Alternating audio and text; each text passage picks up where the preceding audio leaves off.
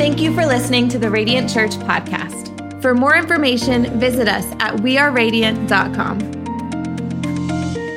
You may be seated today in all the locations. It's just an honor to be with you. Every year, it's one of my highlights to be able to be in one of my favorite places on the planet.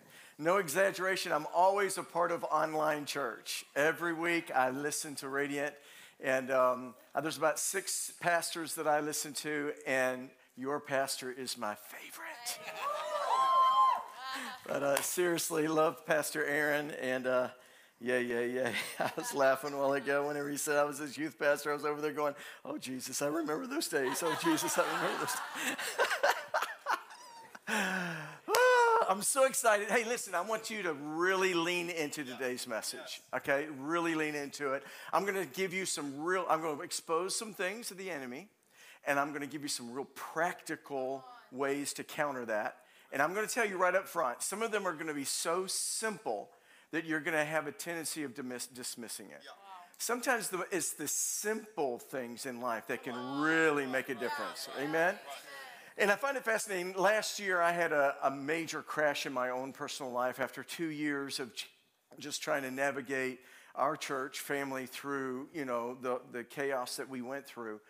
I literally lost one of my dearest friends within a matter of 2 hours. I'm texting him 1 minute, and in August, 2 hours later, his son calls me and said, will you come raise my dad from the dead? And I've never had a death affect me the way that Paul Morris's death affected me. And it put me in a tailspin, and I realized that I wasn't healthy. Wow. I realized I was broken. Wow. And I'm afraid that a lot of us are walking around broken, and we just don't know it. We just keep suppressing it and suppressing it. And so I want to share with you this morning a message that I'm just simply going to call Cultivating a Healthy Soul.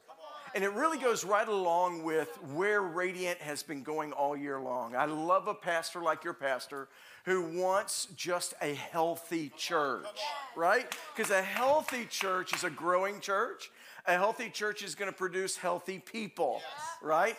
And last December, in my brokenness and in my journey, the Lord really magnified a verse of Scripture that I've been devoting the entire year to this one verse.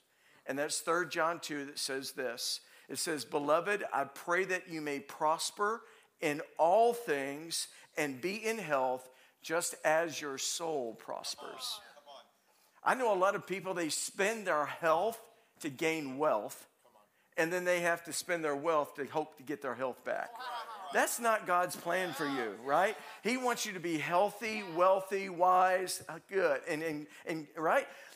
And I know the Bible, listen, I know the Bible says do not envy the sinner, right? I know that, but sometimes it's not easy, okay? Sometimes I look at people and I go, man, they got so much more money, and man, look at that hot wife and the wonderful kids, and you do it too, so don't throw your stones at me. And they get the whole weekend to have fun and relax. And then I look at a lot of church people and I go, man, they're just jacked up, right?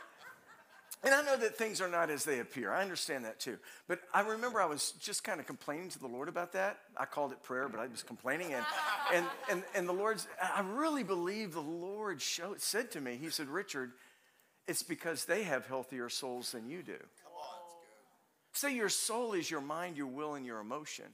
And if you can have the right attitude, if you can have the right thinking, if you can have the right emotions, can I tell you, it will release the blessing of the Lord. It's attached to it. Man, the blessing of the Lord makes rich and adds no sorrow. Amen? And so I've devoted my entire life. Now, I have this entire year, and I've been praying for years. Years I've been praying for the spirit of Issachar, that I would understand the times that I'm in, and I would have wisdom to know what to do with it. Wow. Now, can I tell you, we are in crazy, confusing times, right? And one verse of Scripture that I have literally made a trademark in my life for decades now, I think enlightens some things that's going on right now. And it's found in the old book of Daniel in the Old Testament, Daniel chapter 7. Look what Daniel says, describing the last days, okay? He says, and he, the enemy, he will speak great words against the Most High, and he will, say it with me, wear out the saints. And he tells us how he's going to do it. He's going to wear them out by doing two things, by changing times and changing laws. Now, I'm old enough to tell you, I'm telling you right now, times have changed. Okay? Whenever my wife and I was dating in Bible college, okay, not too far from here in Southeastern Bible College, during the summer, it cost too much to hang on. She lives a long distance. She was in North Carolina. I was in Florida. And we would spend 5 minutes a week on long distance phone call because it costs so much, okay? You have no clue what the luxury you have. But it costs too much. And so we wrote letters. And when I wrote my wife a letter, my girlfriend, a letter, I wasn't expecting to get a response till a week later, right? Now you text somebody, if they don't answer you in 5 seconds, you wonder if they're mad at you. Times have changed. Things are getting faster and faster and faster, and they are not going to slow down, okay? In a ball game, as you get to the end of the game, time goes faster and faster, and every split second matters. And this is where we are, church, okay? So he's changing times and he's changing laws. This week alone, we've had 2 laws change. One dealing with gun control and the other one dealing with abortion, right? And by the way, changing the law of abortions is awesome. But let me tell you what, it's not new laws that we need, it's new hearts that we need. Okay? Because there's a lot of laws. There's laws out there that say don't murder anybody, but people murder people. There's laws out there that say don't drink and drive, but they do it. Its laws are not going to change anything. We need the kingdom of God to come and for people to fall in love with Jesus and with life. Amen? So anyway, but everything's changing. They're redefining marriage. They're redefining sexual identity. And we're all confused. As a public speaker, I come before you in fear and trembling because I know it's impossible for me to talk for 30 minutes and not say something stupid. It's impossible. Somebody's going to be offended. Just get over it, okay? Just, but seriously, I mean, and can I tell you that this environment wears you out? We are exhausted. I want to point out 3 things, and I will give you 10 practical things that I've done that have literally changed my life. But I want to point out 3. There's multiple, but I only have time for 3, and I'm going to squeeze that in. And the first one is this: information overload. Information overload. We are in major information overload. Now listen, I'm not an IT guy. I don't hack computers for a living, but Google and me make a very smart combination. And I found out on Google that if someone wants to crash a website, if they want to invade it, they want to hack it, one of the tactics is they will flood the server with all of these fake requests. In other words, they overload the system, it crashes, and that's how they get in. Can I tell you, that's exactly what's happening to us, guys. We have an information overload. Our brains are not designed to know all the information that's being pumped into our heads. I don't need to know when the Queen of England sneezes. Seriously, friend. And I personally think that it could be a modern attempt today of us trying to become God. Wow. Because only God knows everything. And it's a pride thing. You don't want somebody else to know something you don't know. You got to know it first, blah, blah, blah, blah, blah. But can I tell you, we shouldn't be surprised. Paul told Timothy that this is how it's going to be in the last days. He actually says that there's going to be a time coming when they're always learning and never able to acknowledge the truth. That's right. We're always learning. We just heaps of information, but people are wanting information, but they are rejecting truth. Yeah, that's right. In fact, I tell my congregation, stop studying the Bible to learn truth. Follow me. Because all you're doing, many people, all they're doing is they're trying to get truth so they can get their argument together, so when they get out there, they can win the argument. Listen, friend, you're losing the battle. You're losing the war, okay?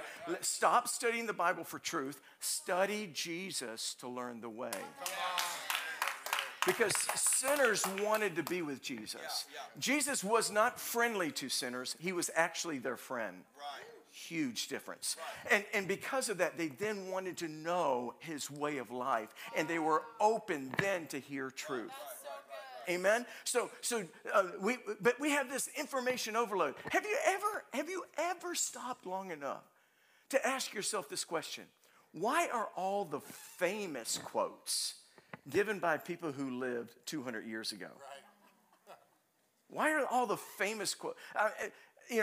Benjamin Franklin and Noah Webster and Martin Luther King. What? Can I tell you the reason? I think it's because we have so much information coming, we don't have time to actually go deep. We're extremely shallow. When they got a book, that was the only book they got for 3 months. When they had a thought, they would think on that thought for 2 weeks and go deep. We've got to once again, church, pull back, slow down, and get deep once again. Or else we're going to be swallowed up with the shallow crowd that's around us. Somebody say amen. So good. Information overload. Okay, ladies, number 2. Ladies, don't get mad at me because you're going to go, you don't know what you're talking about. I know what I'm talking about. Ladies, multitasking.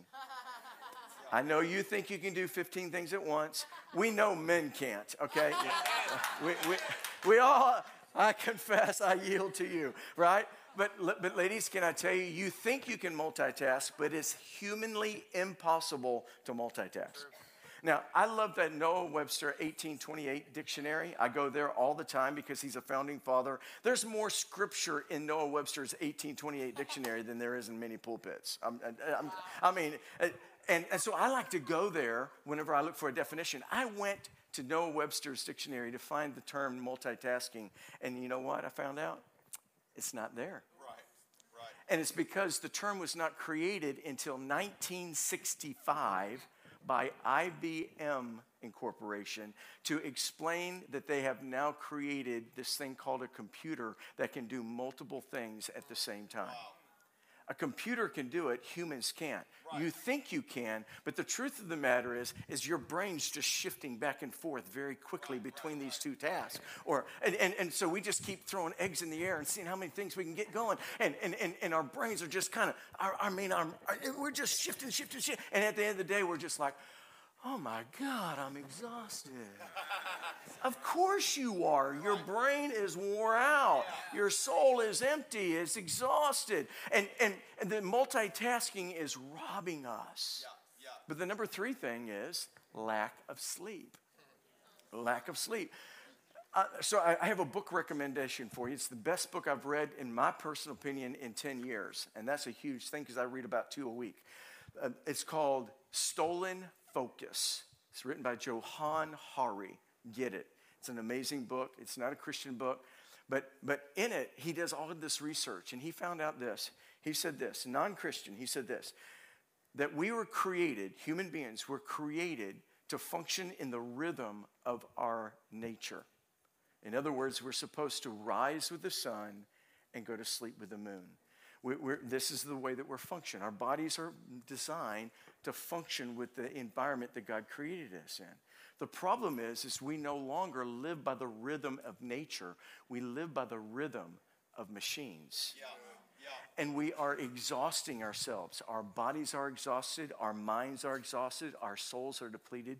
Do you realize 90% of the people that are listening to me right now, you end your day in bed looking at your phone or your iPad, your computer, or a TV to the very moment that you go to sleep. You're checking your latest post, you're checking the latest email, latest tweet, blah, blah, blah.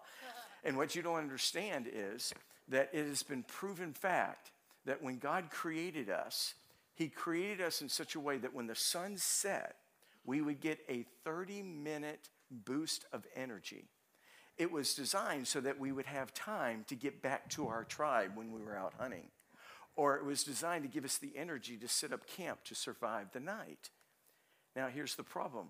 We are in bed with a blue screen screening at us. When we get through, we push the power button, and our body thinks the sun just set. And so for the next 30 minutes, we have this boost of energy. Our minds are going nuts back and forth. We can't go to sleep, so we pop some PMs and some melatonins like I did for the last 10 years. Right? And we don't understand what we're doing to ourselves, and we're robbing ourselves of that deep sleep that we need. Do you know statistics say that 40% of Americans are sleep deprived? In other words, they sleep less than 7 hours a night. 23% sleep less than 5. That's where I lived for the last 20 years. Only 15% wake up refreshed, and 20%, we sleep 20% less now than we did 100 years ago because of electronics and lights and bells and whistles and so forth. Now, here's the problem with that. Whenever you're sleep deprived, your body doesn't know why you're sleep deprived, but your body has been made in such a way that when you lose sleep, it interprets it as, oh, there's an emergency. I got to get ready for an emergency.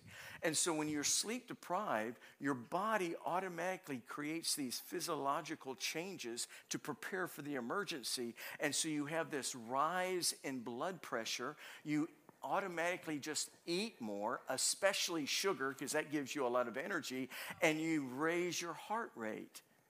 Sound familiar? In fact, can I tell you, if you just sleep more, you'll lose weight. Because you're not eating. But also, listen, all this is documented. Also, when you're asleep, did you know, I didn't know this till a few months ago. When you sleep, the back of your spinal cord opens up and fluid flushes out of your spinal cord into your brain, washing out all the brain poop. It washes your brain. You know, at the end of the day, how you just can't think as straight, you know, you're just kind of slow and you feel foggy? That's brain poop. You need to go to sleep and get a brain for a flush. But that literally happens when you're sleeping. When you're sleeping, your body is being re-energized. Your mind is being re-energized. It's being cleansed. And you need this sleep. Here's the problem, though. We live in a culture that does not want you to sleep. Right. Okay? Our economy is based upon and propped up by sleep-deprived people. Amazon does not want you to sleep. Because when you're sleeping, you're not purchasing. Yeah. Right? Facebook doesn't want you to sleep because when you're sleeping, you're not on Facebook making them money. Twitter, all of this is all designed. And in fact, there's a prediction that if everybody in America started sleeping 8 hours a night, we would have an economic collapse. But this is the tactic of the enemy. Can I remind you what Psalms 127 says? It says, unless the Lord builds the house, its builders labor in vain. Unless the Lord watches over the city, the watchmen stand guard in vain. Watch this. I never connected these two before. In vain you rise up early and stayed up late, toiling for food and eat, for he grants sleep to those he loves. So what's the answer? And there's a lot of other things, but what's the answer? I think the answer, so the problem is the enemy wants to wear you out through changing of times, right, and laws. What's the answer? I think we got to go back to Daniel to find that as well. In Daniel chapter 1, Daniel is captured. He's a prophet that was captured by the enemy. And he was brought in to sit at the king's table to become a prophet for the king. And Daniel says this. He says, will you give me permission to push away from the table? Will you give me permission, he says, not to defile myself with his foods? And if you read the story and know it well, you know that Daniel's eyes were brighter than the rest of them. He was able to see and had wisdom way above everybody else. And listen, if we're going to be the answer to the world, we've got to not be caught up in the culture of it. We've got to push away from some of these things that are subtly robbing us. Kind of reminds me, probably one of my favorite characters is David in the Old Testament.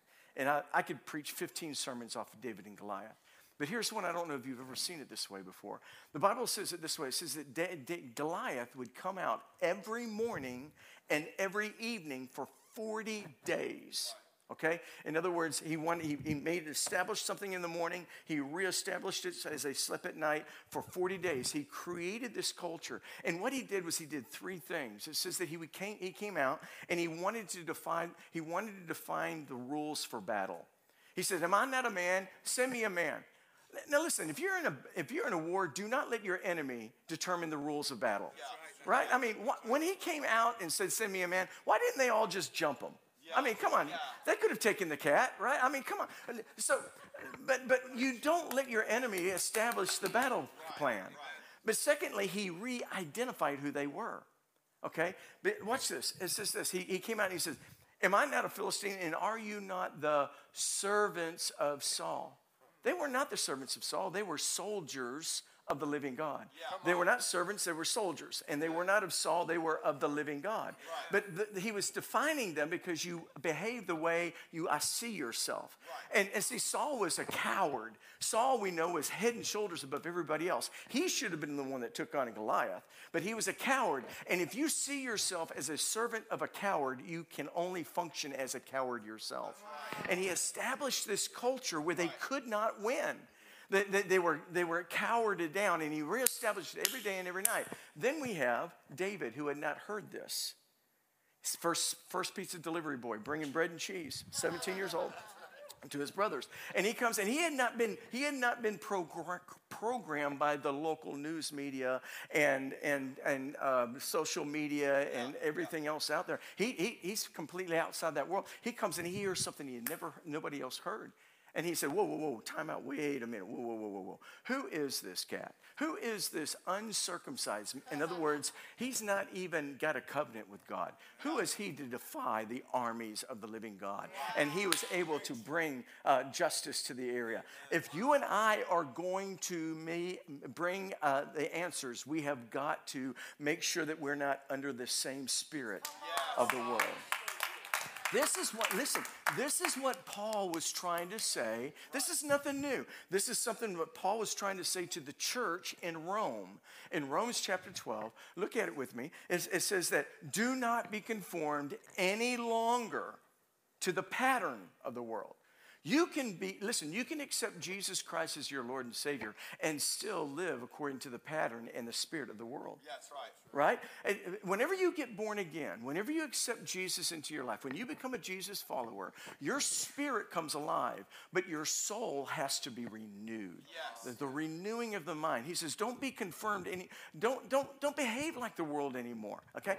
Don't get caught up in that pattern, but be transformed by the renewing of your, say it, mind, which is your soul. Okay? So we've got to do some things. So let me very quickly, as I close, I'm going to give you 10 very fast, real fast. Now, this is so simple, you're going to go, it's too easy. It's not going to. It will make a difference in your life. Okay? First thing I did, I pulled out my phone and I removed every app possible. Wow. I removed everything. I tried to make this phone as dumb as I could. Okay, because I'm dumb and I don't like it being smarter than me. No, I removed every app. Now, just for the record, Radiant app is still on my phone. You need that app. Okay. But listen, I removed every app. My phone no longer interrupts me. Jacob, I apologize. I didn't respond to your text last night when I was at the airport and you were trying to pick me up. My phone was off. So this phone does not control me anymore. It's changed my life, okay? Number 2, I only check my email once or twice a day. Once in the morning, once in the evening. I'm not that important. I know you are, but I'm not that important, okay? And I'm just not going to get caught up in spending a lot of time getting interrupted. Number 3, I only visit social media once a day, maybe every other day. In fact, now I've almost gotten to where I do it only like once or twice a week. I just don't care. Listen, if it's important, I'm going to find out about it. Right. And listen, I stopped watching news too, okay? I even stopped watching Fox News, okay? Fox is no different. They're still trying to stir up fear and intimidation, okay? It's just a different side. And I just, if it's important, I'm going to find out about it. Listen, 2 weeks ago when there was a shooting in Texas, okay, I found out about it within minutes, hours maybe, okay? And I remember I went home that night and I was tempted to want to turn on the news and hear all the details and all the theories and all that. I was tempted to do that. And I turned to my wife and said, we are not watching the news. We know what happened, okay? And we're watching Andy Griffith. And I was a happy camper. I had a healthy soul that night. That's good leadership stuff right there, Andy Griffith. But Listen, I can pray for Texas just as effectively, probably more effective, not getting caught up in the spirit of the world, right?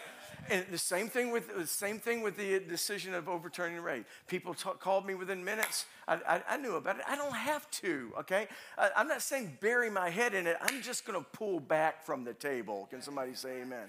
Number 4, and I got to move quick. Number 4 is I create extra time in my day so that I can actually look for and invite interruptions. Only Pastor Aaron would know. I've always been one of those. For years, I learned how to do better time management, and I could fit more things into my day, and I could get this done, and I get that done, and I can go. But the problem with that is people would come and talk to me. I would be kind, and I would take a moment to talk to them. But in the back of my head, I'm going, how much longer is this going to take? Because I got to get moving on. Right? As I study the life of Jesus, I don't believe that Jesus ever once made somebody feel like that they were imposing on his time. Right. He always took time to stop and welcome that person. Which brings me to my next point, and that's this. I've practiced being present. Just be present. I always have lived with the next thing in mind. What's next? You know, I'd be doing it. I'd look forward to a vacation, and I would be looking for it. And while I'm in the vacation, I'm looking, okay, when I get back, I got to do this. No, be present. The greatest gift that you can give somebody is be present there with them. Can somebody say amen? Okay, the next one, don't hate me, but I now read paper books again. I love my iPad. I love the fact that I can carry my entire library with me. I love that I can find a quote in my books that I'm studying. I loved all that. But here's what science will tell you. The studies have shown that when you take a paper book and you read, that the eye movement of going across the page actually is what's putting it into your memory. When you scroll, all you're doing is looking for high points, highlights, and it does not go into your memory. So now I have started reading paper books. I only read my Bible out of my paper Bible. Now listen, I'm just telling you, this is the number one definition that Jesus gives to the last days is deception. The problem with deception is you don't know you're being deceived. That's right. And Satan is subtle. And he doesn't want you to hide God's word in his heart. And I'm telling you, there's a difference between reading God's word off of paper and reading it on an electronic device. And it's not because I'm an old geezer. It's truth. Okay? Chew on it. So I read paper books. Number 7, I eliminate the light from my bedroom. Okay? I turn off all the lights, electronic devices at least an hour so that I can get 8 hours of sleep. Even last night, I recharged my phone in the bathroom, closed the door. It was weird. But anyway, I had to in the hotel room. 8, I exercise and eat better. When you exercise better, you do eat better, by the way. All right? I mean, I used to always look at the price tag. Now I look at the calorie count. And I go, oh, that's another hour on the treadmill. No, thank you very much. Right? I'm proud to say 9 months ago, I lost 25 pounds, and I'm feeling good. Beef. Take that. But anyway. I recharge my phones, as I said a while ago, and my iPads, everything in another room. And the last one, and this one is very hard for me, and that is I try to fight against multitasking. Okay? Even now, if I touch my phone driving down the road, because I'm still working on texting and driving, trying not to, if I touch it, I have to immediately make it my power button. And I just turn it off. I just make myself do it. Now, in closing, let me bring this in for real quick. So in Jesus' day, rabbis were everywhere. And they would recruit disciples. And every rabbi had a niche. Every rabbi had a certain way that they would study Scripture. Okay, they had a certain topic. And even preachers today just have certain things that are their bread and butter. For me, it's I just want to love Jesus and hope to inspire other people to love Jesus. That would be my number one thing. Number 2 would be discipleship. Number 3 would be honor and humility. And then number 4 would be a move of God. And by the way, we need a move of God in our nation. Amen. But every rabbi had a certain way that they studied Scripture, a certain bent that they looked. And that way was called his yoke. His yoke. So when he invited a disciple to come, he says, I want you to submit to this yoke, this way of interpreting Scripture. And I find it fascinating, especially in this day, when the enemy is wanting to wear out saints, that Jesus says in Matthew 11:28, he says this, he says, come to me, all you who are weary and heavy laden, and I will give you rest. Take my, say it, yoke. Take my way of understanding, interpreting Scripture. This is the lifestyle that I've given myself to. Take my yoke upon you and learn from me, for I am gentle and I'm humble in heart, and you will actually find rest for your souls. Very good. For my yoke is easy and my burden is light. Can I tell you something, church? In this world that's just more and more and more and more and more and more and more and more and more and more information, more of this, more of that, Jesus is inviting us to separate ourselves from that. That's right. And to enter into a lifestyle of simplicity, of ease, of joy, of peace. My life has been changed. Please don't disrupt this so quickly. Chew on this message. Think about maybe taking some of these practices. I am healthier now than I've ever been in my adult life, and I want that for you. So, Father, in Jesus' name, I ask that you would burn your word in our hearts. Let us hear the voice of Jesus. This says, those of you who are weary and heavy laden, come to me, and I want to give you rest. I'm easy. My way is simple. Before we leave here today, I know many of us, we could relate to this message one way or the other, and you need to just ask God to help you apply that. But there's one group of people, you're still searching. And you're here today, and you go, Pastor, I really don't have that relationship with Jesus like you're talking about.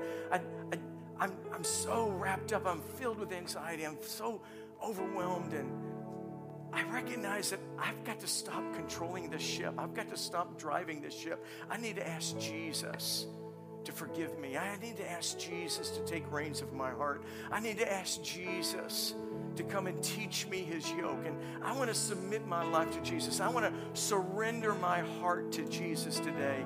The Bible says if we'll just simply ask him, he will save us. He will deliver us. He will set us free from the guilt of sin and come and give us that peace in life.